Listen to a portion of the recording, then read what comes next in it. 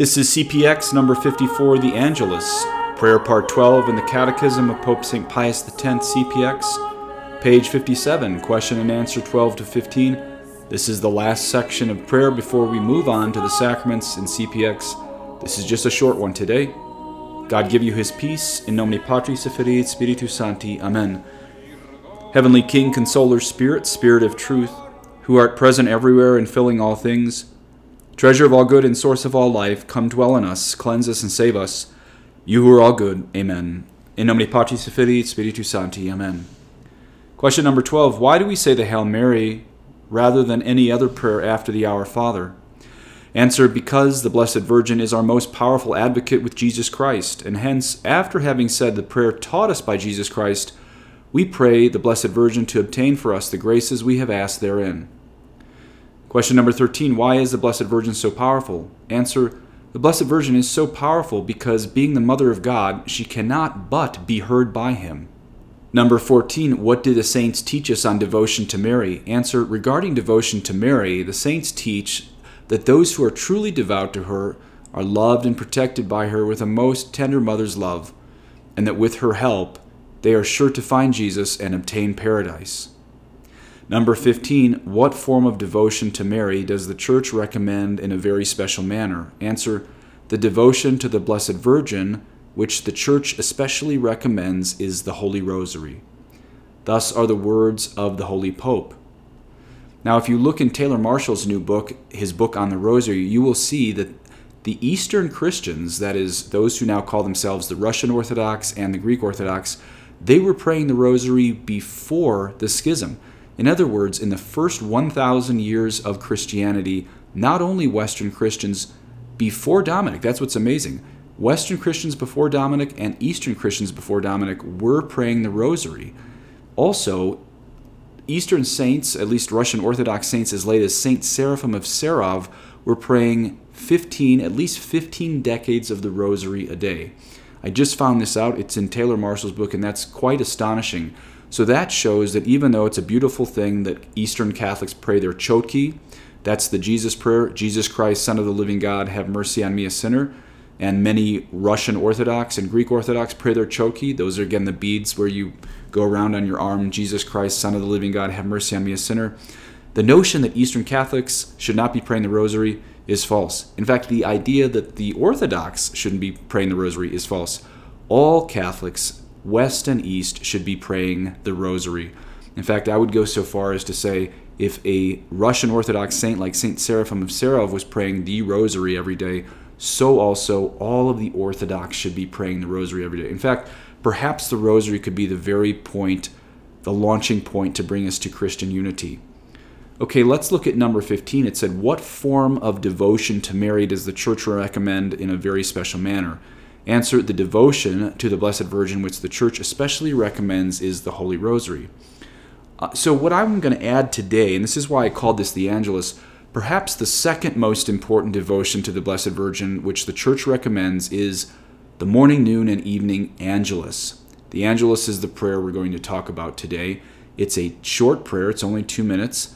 And, you know, my little litmus test when I visit a family to know if they're catechized or need some work is that I'll ask if we can pray the Angelus together when we start dinner, usually around 6 p.m.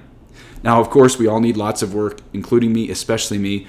And, of course, if they don't know the responses, if people don't know the Angelus in their home, I, of course, never make them feel bad. I do the opening part and the closing part. I just cover all parts of it. But I can say it's my little litmus test of catechesis because for centuries, even illiterate Catholics knew this simple prayer that I'm going to teach you. Similarly, I know most of you know the Angelus, but I'm going to do a short Lenten challenge to start praying it at 6 a.m., noon, and 6 p.m. Now, here's the thing. If you already know the Angelus, I'm going to bump up that challenge. My challenge in Lent for you is to get 3 CPX books off of Amazon or Return to Press and hand them out. Yes, get 3 paperback CPXs and ask maybe 3 Catholics or non-Catholics or a combination. Get 3 of those books out to Catholics or non-Catholics and ask them to read it with you for Lent. You don't even have to mention my YouTube channel. Just get the books in their hands. Okay, but back to my main homework for you all. That is the Angelus. Learn it and please pray it. I'm going to teach it to you. No offense to the people who already know it. but you might learn a couple things here anyway, because the Angelus is the prayer of the Annunciation / the Incarnation that we study today. Again, it only takes 2 minutes to pray and probably 15 minutes to memorize. It is 3 Hail Marys interspersed through a recounting of Gabriel appearing to Mary just seconds before the God of the universe became a zygote. This is what all of history hinges on, so we should be able to hinge our days on it. Okay, the Angelus is the prayer of the Annunciation and the Incarnation, and that is the topic of today's CPX. The Angelus has a lot of graces attached to it, so I suggest you pray it 3 or 4 times a day. Traditionally, in Catholic countries, it was prayed at 6 a.m. and noon and 6 p.m. in many, many countries. And that's why the bells would go off at that time. Today, if you go to various Catholic countries, probably places like Poland, you're still going to hear the bells. In fact, countries where people didn't sleep much, like Ireland and Mexico, I think they also had a midnight Angelus. If you Google the words midnight Angelus, you'll find a couple hits. In fact, I think even the town bells would go off at midnight in places like Ireland and Mexico for the Angelus. So even though most of you know it, let's go through it. Again, it's 3 short sections with 3 Hail Marys, and you genuflect at the words, "And the Word was made flesh" in the middle section. Remember that, because I won't say that as I read you the Angelus at the end of today's section. Again, you genuflect in this prayer when you say, "And the Word was made flesh." As I said a little bit earlier, even illiterate Catholics have known this simple prayer for hundreds of years. The painting that made it famous was, of course, the one you've seen before by Jean-François Millet, also called the Angelus, where that couple stops to pray the Angelus at noon in the farm fields.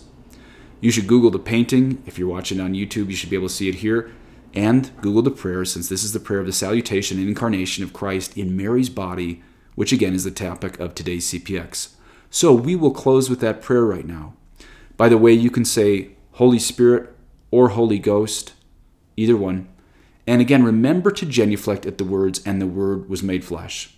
So let's begin. In the name of the Father, and of the Son, and of the Holy Ghost. The angel of the Lord declared unto Mary, and she conceived of the Holy Ghost. Hail Mary, full of grace, the Lord is with thee. Blessed art thou among women, and blessed is the fruit of thy womb, Jesus. Holy Mary, Mother of God, pray for us sinners, now and at the hour of our death. Amen. Behold the handmaid of the Lord. Be it done unto me according to thy word. Hail Mary, full of grace, the Lord is with thee. Blessed art thou among women, and blessed is the fruit of thy womb, Jesus. Holy Mary, Mother of God, pray for us sinners, now and at the hour of our death. Amen. And the Word was made flesh, and dwelt among us. Hail Mary, full of grace, the Lord is with thee. Blessed art thou among women, and blessed is the fruit of thy womb, Jesus. Holy Mary, Mother of God, pray for us sinners, now and at the hour of our death. Amen. Pray for us, O Holy Mother of God, that we may be made worthy of the promises of Christ. Let us pray, pour forth, we beseech thee, O Lord, thy grace into our hearts, that we to whom the incarnation of Christ thy Son was made known by the message of an angel, may by his passion and cross be brought to the glory of his resurrection, through the same Christ our Lord. Amen. In the name of the Father, and of the Son, and of the Holy Ghost. Amen. And please say an Our Father for me, et benedictio Dei omnipotentis, Patris et Filii et Spiritus Sancti, descendet super vos et manet semper. Amen.